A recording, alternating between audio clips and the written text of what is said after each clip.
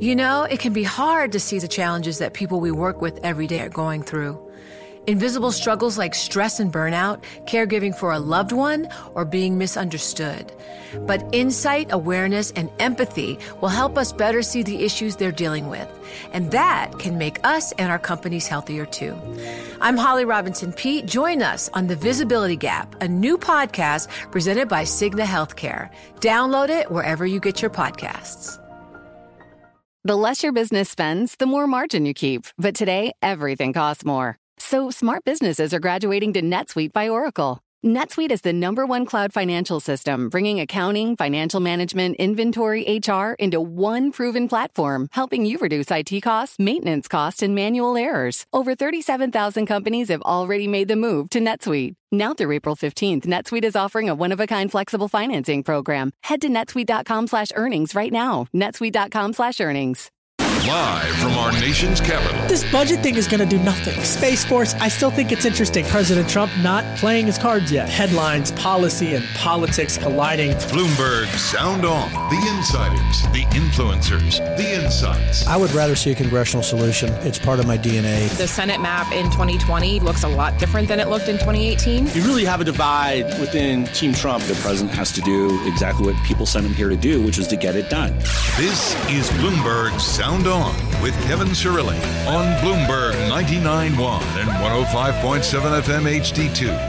House Intelligence Committee Chairman Adam Schiff says that President Trump thinks he's above the law. The latest on the public impeachment inquiry hearings today. Another round of hearings, day 5 of the hearings continuing on Capitol Hill. Meanwhile, President Trump going to sign that Hong Kong bill despite China's threats, what it means for the Washington-Beijing trade talks. Will they finally get to a deal, or is it now all up in smoke? And fallout from the 2020 Democratic presidential campaign, just less than 24 hours after the 5th Democratic presidential debate. I'm Kevin Cirilli, Chief Washington Correspondent for Bloomberg Television and Bloomberg Radio. I'm back in Washington, D.C., following our special coverage of the 5th Democratic presidential debate. Garrett Ventry's here, former spokesman for Senator Chuck Grassley and the Senate Judiciary Committee, a Republican insider. Max Burns returns. He's holding down the fort for us in the Big Apple at Bloomberg World Headquarters. He's a Democratic strategist, a contributor at the Daily Beast and the Independent. And Emily Wilkins makes her Bloomberg Radio Sound On debut. She is a Bloomberg government congressional reporter, all-star panel, lots of news to decipher. But first, I just landed back at Reagan a couple of hours ago. Got here for the show. Max is, of course, a Democratic strategist. Emily Wilkins, Bloomberg government congressional reporter. You've been busy, Emily. Just a little bit. So what's the big headline from today? Fiona Hill, the former National Security Director for Europe and Russia, and David Holmes, a Foreign Service Officer at the U.S. Embassy in Kiev, testifying before the House Intelligence Committee. What did they say? They said a lot of very interesting things. One thing that's probably good to highlight is Fiona Hill calling Gordon Sondland. She classified his work in Ukraine as, I believe, a domestic policy errand. She sort of really highlighted that there was this separation between what he was doing versus what sort of a more traditional foreign policy channel would be. Interesting. All right, well, let's take a listen to what David Holmes had to say, because he testified publicly today that he heard President Trump ask about the investigation. Take a listen. I then heard President Trump ask, so he's going to do the investigation.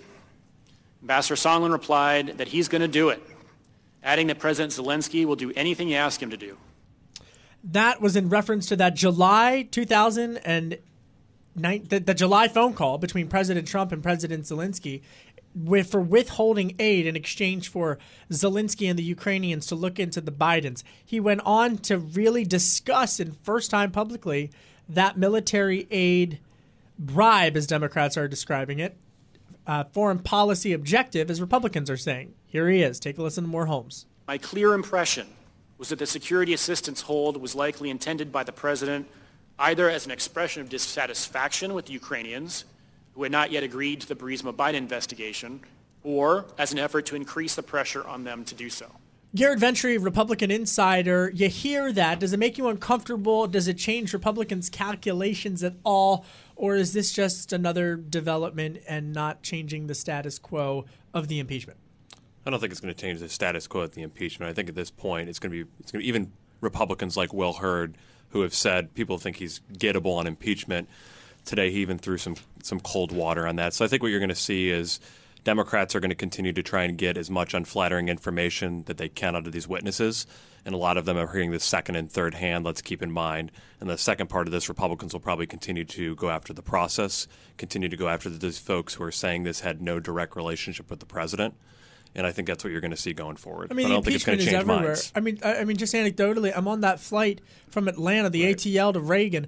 Literally, all the TVs on the plane were on the impeachment. I'm thinking, I can't escape this. It's everywhere. Every screen is the impeachment. You mentioned Will Hurd. He's a Republican Texas member of the House Intelligence Committee. Here's what he said.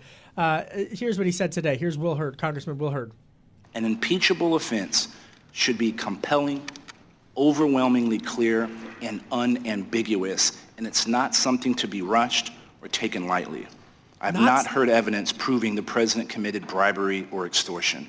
I also reject the notion that holding this view means supporting all the foreign policy choices we have been hearing about over these last few weeks. That was Congressman Will Hurd, a Republican from Texas.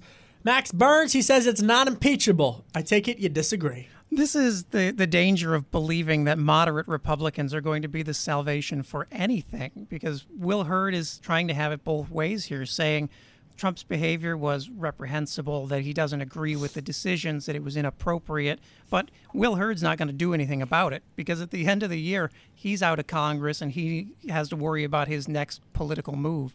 And I think it's true that this doesn't change any votes in the Senate necessarily. Fiona Hill's testimony absolutely, I think, changes the temperature in the country, just because of how strong it was, how clear she came out in her opening statements that something was wrong, that attempts to stop it were ignored and sidelined. And to have Will Hurd say this is bad but not bad enough is really just milquetoast stuff. You know, you're mentioning Fiona Hill, and at one point during the hearing, and if we have it to our control room, KO, the Fiona Hill Sondland in charge soundbite, she essentially laid out in clear terms the dynamics. It was a rare look inside of what was going on as it relates to foreign policy. Here she is. Take a listen, Fiona Hill, on the dynamics of the State Department. He said that he was in charge of Ukraine. And I said, well, who put you in charge, Ambassador Sondland? And he said, the president. He said the president. He said the president. Emily Wilkins, what did you make of her that specific of her characterization of the dynamics of how the White House was running foreign policy on Ukraine? I think it goes back a little bit to what I said before and to what others who have come before the committee have alluded to, this fact that there are sort of these two channels, that there was this one channel that was sort of a formal, official, diplomatic channel, and then there was this other channel where you saw Rudy Giuliani, where you saw others sort of being more focused on, trying to get Ukraine to investigate the president's rival.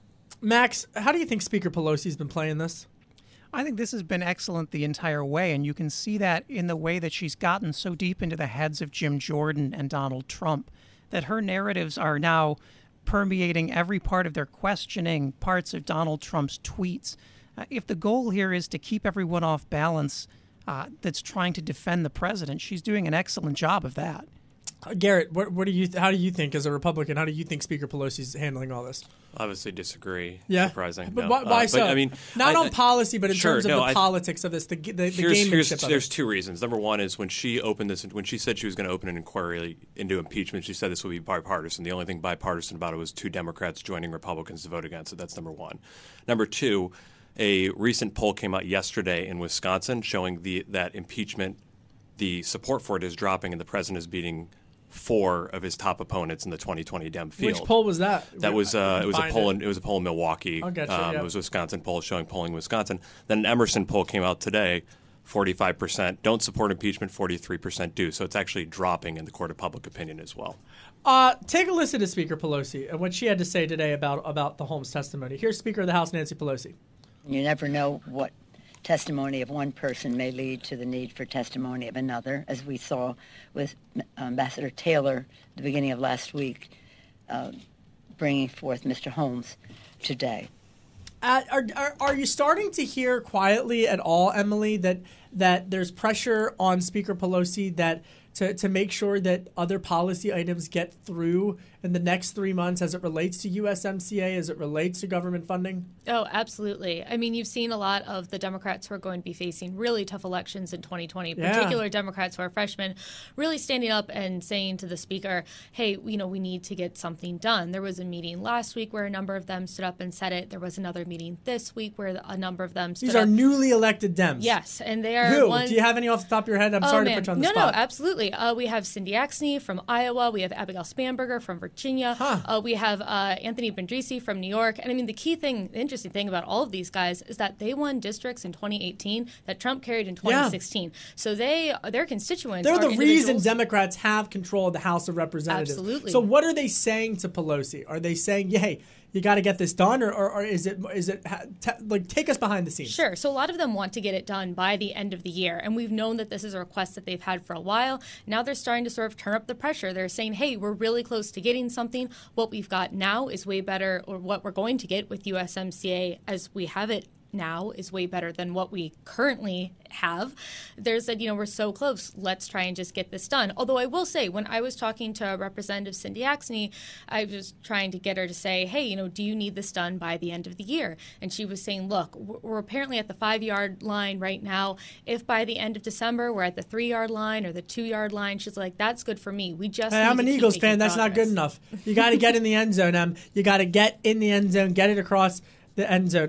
Coming up, panel stays. I got those polls that Garrett was talking about, so we'll talk about the 2020 race and the polls as it relates to impeachment. Really interesting polls, Garrett. Panel stays. Garrett Ventry, Max Burns up in New York, Emily Wilkins. Download the Bloomberg Sound On podcast on Apple iTunes at Bloomberg.com or by downloading the Bloomberg Business app. You can also find us on Radio.com, iHeartRadio, and Spotify. I'm Kevin Cirilli, Chief Washington Correspondent for Bloomberg Television and Bloomberg Radio. Going to take a deep breath. You're listening to Bloomberg 99.1. You're listening to Bloomberg Sound On with Kevin Cirilli on Bloomberg 99.1 and 105.7 FM HD2. We have a criminal living in the White House. I have made it very clear that this is impeachable conduct, and I've called for an impeachment proceeding. Anyone who wants to give me a big donation, don't ask to be an ambassador, because I'm not going to have that happen. But we cannot simply be consumed by Donald Trump, because if we are, you know what? We're going to lose the election.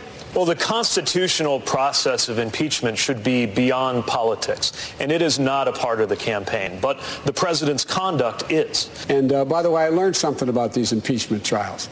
I learned, number one, that Donald Trump doesn't want me to be the nominee. That's pretty clear. That was the impeachment montage that our hardworking team up at Bloomberg headquarters put together for us from last night's Atlanta debate. I'm Kevin Cirilli, Chief Washington Correspondent for Bloomberg Television and Bloomberg Radio. And just anecdotally, I'm not going to say which campaign. It was on background.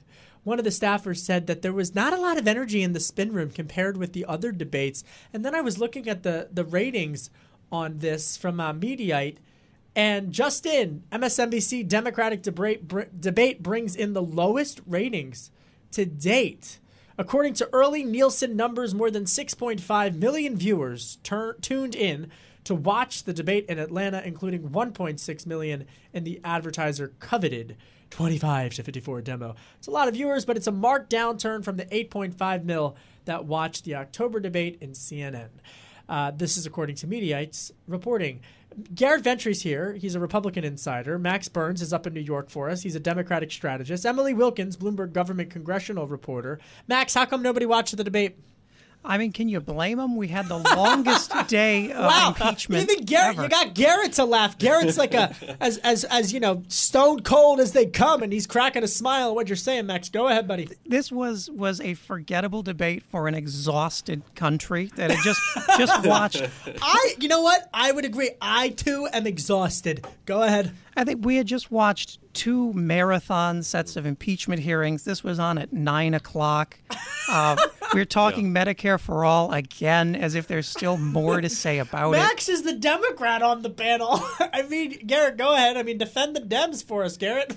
Listen, I would love for them to talk more and more. It's great for us. No, I'm just kidding. No, I agree. I think people are fatigued because, impeachment was on for 30 hours like an office marathon, and then you had I was saying this. It starts at 9 p.m. on a Thursday. I mean, who wants to stay up till 11 to watch that? I mean, there's other great shows. I say this. I don't sleep, but it's bad. But Emily and I were talking. This is Emily's first time on the program. She's our Bloomberg government congressional reporter. You grew up in suburban Detroit. I grew up in suburban Philly. And I was a political junkie, but I was thinking in the spin room yesterday, I was like, if I was growing up and had to follow the 2020 campaign, monitor impeachment just for folks all over the country, swing voters who are, feeding their kids, working a full-time job, dealing with life, and the news out of Washington is so incredibly intense. I mean, absolutely. I mean, for the impeachment hearings, they take place during the middle of the day, right? People are at work, people are at school, people are going about doing their things. I think sort of where the impeachment hearings, the public ones, really play out are the clips that are used over and over again on, say, the morning news or the evening news. That's sort of, where they get their optics from. I mean, the debates, this is what, the fifth one? Forgive me. Fifth. I've lost fifth. Forgive me. I love debates. See? Buttigieg went after Gabbard. That was like the highlight of my night. And I'm going to play for you some of the sound. I thought Senator Amy Klobuchar, speaking of the debate, had a really solid night, and I caught up with her in the spin room. That's what it's called, at the Tyler Perry Studios at the Whoopi Goldberg soundstage. All of the sound stages are named after famous actors or actresses. So take a listen to what Amy Klobuchar said about her experience level and contrasting that with if Pete Buttigieg was a female, if he would be able to be running for president with his level of experience. Here she is. And I think it's really important for women, if we're going to get in power, including in the boardroom, for people to start talking about the fact that we're not going to look like any of the other presidents. And I wanted to take that on in a big way. I thought she had a good night, Max, but I guess if no one's watching, it doesn't really matter. Amy Klobuchar is a compelling candidate. She had some funny moments. She talked very substantively about women's issues, child care, family leave. But when you have this issue of people just not tuning in, that really plays to the strength of the top four to the detriment of everybody else. And that's not something new. We saw after the last debate, Emerson showed that 75% of likely caucus goers in Iowa skipped watching the last debate. When you're playing to 10 or 20% of the base, that's really hard to move numbers in a big way. Yeah, that's a great point. And Garrett, you brought up these polls earlier. I got them in front of me. I love these polls. I'm a poll guy. According to the new Marquette Law School poll, former Vice President Joe Biden, Bernie Sanders, and Elizabeth Warren, and South Bend, Indiana Mayor Pete Buttigieg trail President Trump in Wisconsin. Wow. Trump beats Biden in Wisconsin 47% to 44%. He's got that same lead over Sanders, and it has a wider lead against Warren, 48% to 43%, and Buttigieg, 47% to 39%. Wow. Garrett, those numbers got to make you feel pretty good. They do. And, I think when you look at these, the states that are going to decide the election, you're looking at Wisconsin, you're looking at Ohio, you're looking at Florida, you're looking at Michigan, Pennsylvania. And so, that's obviously a key indicator that in that poll, voters are also showing, people are polled in this poll are also showing that impeachment, the support of it is dropping. So I don't think it's necessarily – I think it's pretty interesting that impeachment is dropping support in Wisconsin, and his poll numbers are rising, and he's beating the top four candidates there. So it's obviously very good news for the president. The Emerson College poll that came out just earlier today, a new national survey, 45% are opposed to impeaching President Trump, 43% are supporting it. So those numbers are split, but it's a swing in favor of Republicans, Max. Are you seeing something different, or when you hear those two polls? And look, polls are snapshots. All right, I'm not saying polls are be all end alls, but these are polls that are looking good for Trump in the White House. Yeah, I certainly don't count Donald Trump out. He's the president of the United States. It's a tough thing to topple even an unpopular incumbent. But the Marquette poll specifically of Wisconsin, I have concerns about just because the sample there is so different than their last poll. Like, for example, 90% of their polling universe was outside Milwaukee. About 75% of them were over the age of 50. And that just does not align with the actual voter demographics that Wisconsin's brought forward. I'm not saying Trump isn't strong. I'm not saying he's not competitive. just that this may overstate a bit his advantage by pulling disproportionately from groups that are more likely to support him already. All right, I hear you on that. Coming up, we're going to talk politics and policy. We're going to do our policy segment coming up next. You don't want to miss this. Andrew Yang, I mean, he's a contender. He's been in every single debate. We're going to tell you what he has to say about big data collection. That's on my policy, my policy to-do list, watch list. And we're also going to talk about the latest on Hong Kong and its impacts on U.S.-China trade policy. Panel stays.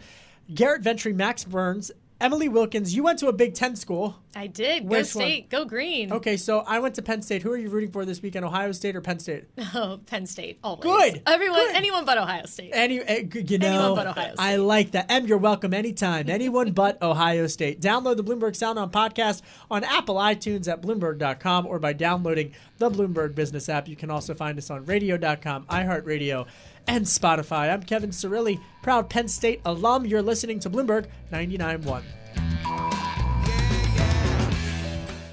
Success is more than a destination. It's a path you take one step at a time. It's dedication, it's fortitude, and it's the work, passion, and grit inside of us that comes before all recognition. That's what Stifel has been doing for over 130 years, and it's why Stifel is one of the fastest growing wealth management firms in the country.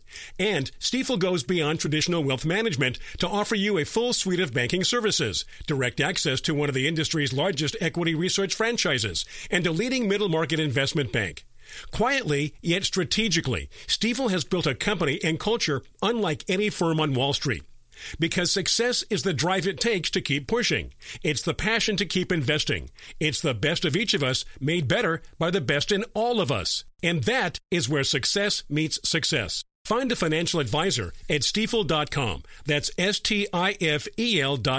Stifel, Nicholas & Company, Incorporated. Member SIPC and NYSE.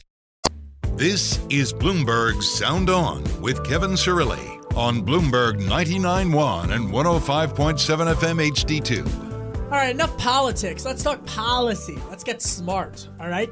President Trump expected to sign the Hong Kong protest bill. There was a lot of uncertainty about whether President Trump would sign this, but Senator Marco Rubio, Republican from Florida, the lead sponsor on the Senate bill, big win for him, big win for Rubio, gets lawmakers to agree in the upper chamber with their colleagues in the Senate, and then very quickly, Speaker of the House Nancy Pelosi signing that earlier today, signing the reconciliation of it all. And now President Trump has signaled that he is, in fact, going to sign it. I'm Kevin Cirilli, Chief Washington Correspondent for Bloomberg Television and Bloomberg Radio. Max Burns is up in New York. He's a Democratic strategist. Garrett Ventry, Republican strategist, insider. And Emily Wilkins, Bloomberg government congressional reporter. What the bill would do, Em, is say the U.S. government can sanction any Hong Kongers and any Chinese officials who are going against the pro-democratic, lowercase d, protesters. Wow, that's a big step.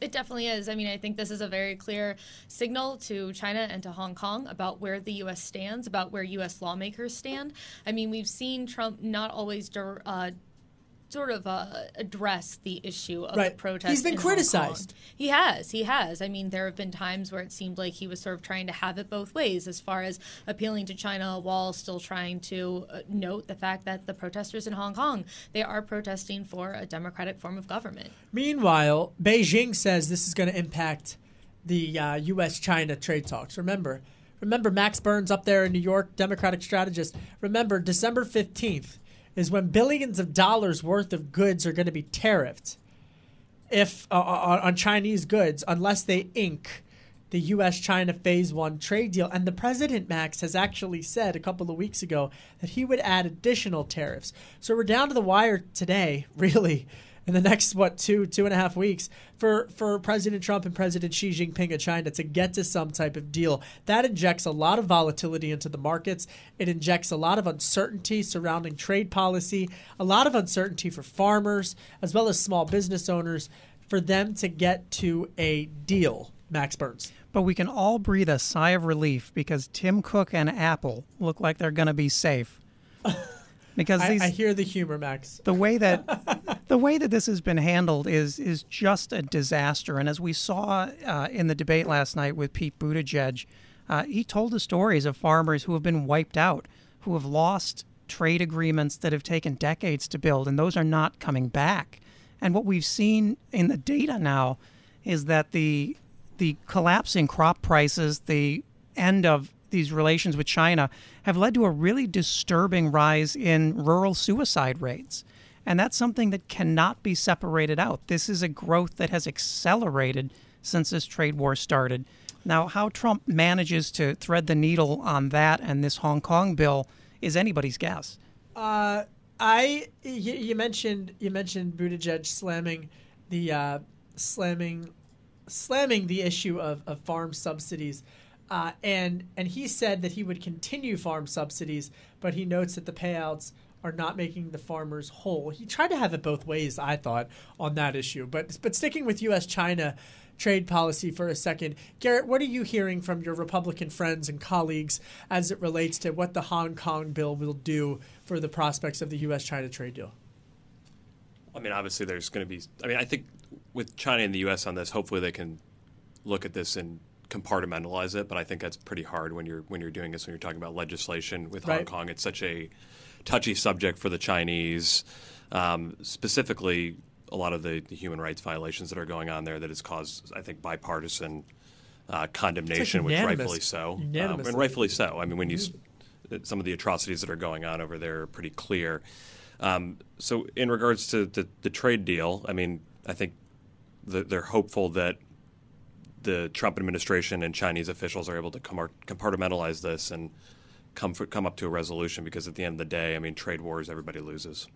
Emily Wilkins, Bloomberg government congressional reporter, when you're up there talking to sources up on Capitol Hill, the Republicans that you talk to, the ones that I talk to, I mean, they're like, come on, by the end of the year, please get rid of these tariffs. I mean, yeah, many of them are coming from rural areas. Many of them understand how this is hurting their constituents and how the folks back home are being hurt by these. And so, yes, there is sort of a desperate need to relieve this trade war, to find some sort of solution and agreement here. And President Trump, I mean, I just thought of this. I mean, if Speaker Pelosi's saying that she's pouring some cold water on the prospects of USMCA or NAFTA 2.0 by the end of the year, and now phase one of U.S.-China trade talks. Garrett, I see you shaking your head. The president was hoping to at least get one of those trade agreements done heading into 2020. As was Chuck Grassley. Yeah. So you're right. I mean, seriously, they're no joke. What is Chuck Grassley saying? No, I mean, I think it's your former boss. Well, I think that this is really, I mean, a lot of that, I mean, it's on Speaker Pelosi. I mean, this is something that, you can't say we're going to walk and chew gum at the same time and then not get the trade deal done. I'm so sick of that cliche. We all need to stop saying because you're not. I mean, there's a full focus on impeachment, and there's no movement on something that has clear bipartisan support and clear bipartisan support in the Senate that would be easily passable in the House. Garrett, what I meant was I'm so sick of hearing people tell me that they can walk and chew gum at the same time. Like three people said it to me in the spin room. It's really hard. Do you walk and chew gum? No, I don't think it's a good idea. Emily, do you walk and chew gum? I was actually told by my dentist several years ago I'm no longer allowed to chew gum. Wow. So. Max Burns, do you walk and chew gum? I tried once. It was disastrous. I do. Download the Bloomberg Sound On podcast on Apple iTunes at Bloomberg.com or by downloading the Bloomberg Business app. You can also find us on Radio.com. Tom Keene's cringing somewhere. iHeartRadio and Spotify. I'm Kevin Cirilli, Chief Washington Correspondent of Walking and Chewing Gum at the Same Time. You're listening to Bloomberg 99.1. This is Bloomberg Sound On with Kevin Cirilli on Bloomberg 99.1 and 105.7 FM HD2. I'm Kevin Cirilli, Chief Washington Correspondent for Bloomberg Television and Bloomberg Radio. All-star panel, Garrett Ventry, Republican strategist. Garrett, what are you doing for Thanksgiving?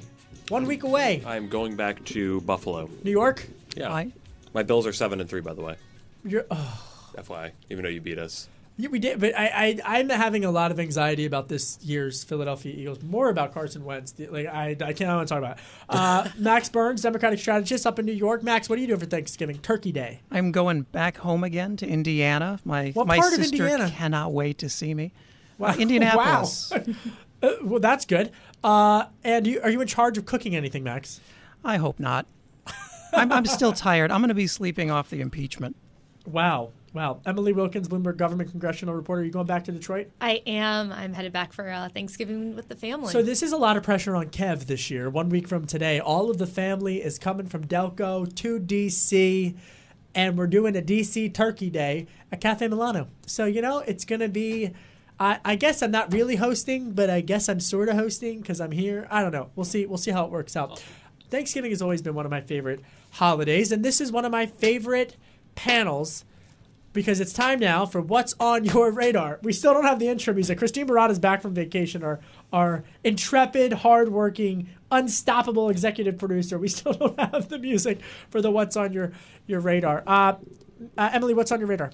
So I actually worked on a kind of interesting story today. Senator John Cornyn, who's up for re-election in 2020, released this bill. It's called the Response Act, and basically it is meant to be a response to mass shootings, but without infringing on gun rights or Second Amendment rights. Wow. And so it's interesting because it's not just Cornyn who signed on to this bill. It's a number of senators who are facing potentially tough re-elections in 2020. You've got Martha McSally from Arizona, Joni Ernst from Iowa, you've got Tom Tillis from North Carolina.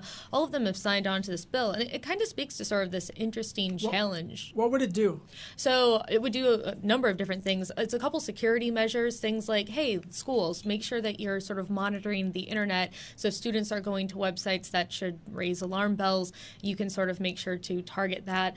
It also prohibits the unlicensed selling of firearms, which is something that was seen earlier this year with one of the shootings. I believe it was Odessa, but don't double check me on that one. And so Cornyn's got this bill out to do it, and it sort of speaks to the need for these Republicans to address the mass shootings that have gone on while still protecting Second Amendment rights. I think one of the things that we need to get better about in the media is you did it great right there. I mean, that was perfect. This isn't alluding to you at all. But we need to stop saying that one side cares about ending mass shootings and one side doesn't.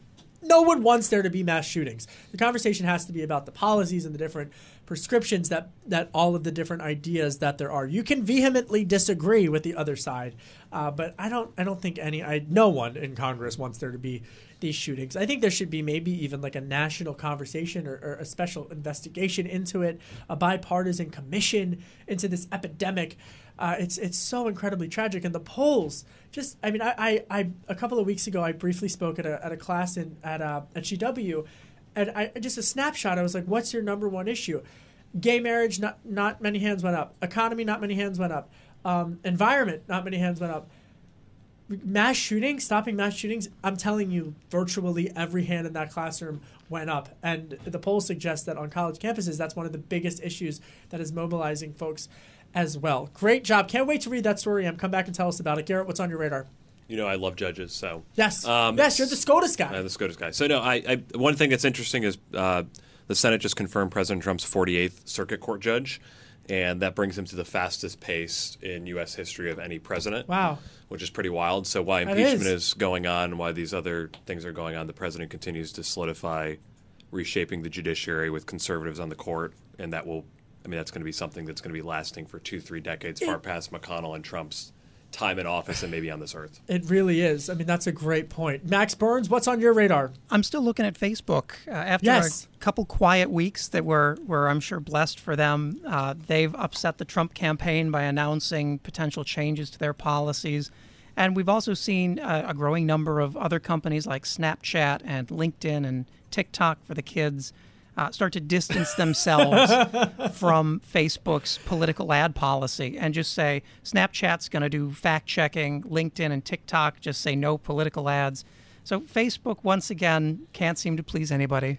Twitter had a presence at the debate in Atlanta yesterday, and I was talking to some of the representatives from Jack Dorsey's club at Twitter, and they were really saying that they just looked at that policy that they put out as simply the right thing to do. They thought that this was a policy that would really send a message in terms of the big tech communities. The subtext, and they didn't say this, the subtext to all of this is, of course, Facebook not following their lead.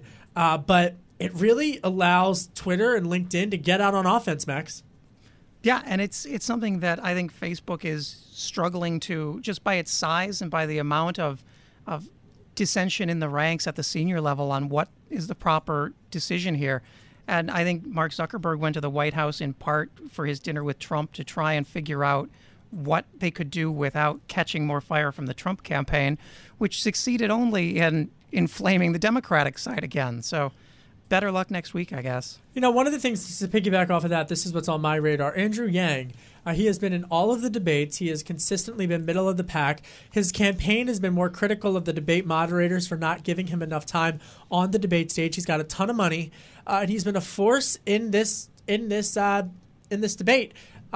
Despite, I think, the most establishment folks here in Washington saying he doesn't have a chance. I asked him in the spin room about one of his policy proposals as it relates to big data.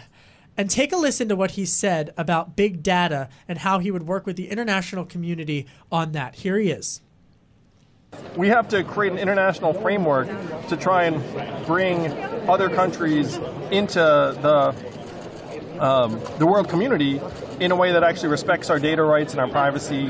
And that's not going to happen if we're all in different information silos. We need to help create an international standards. That was Andrew Yang, Venture for America founder. He, of course, is also a Democratic presidential candidate. That idea of international standards, international regulations with regards to the international community on big data is not new, but it does now have a famous political face, so to speak, in Andrew Yang trumpeting and that particular policy proposal.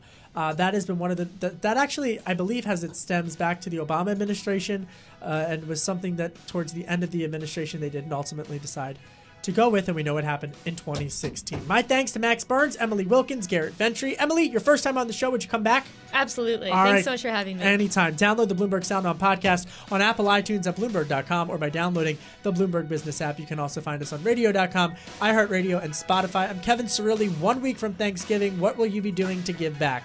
You're listening to Bloomberg 99.1.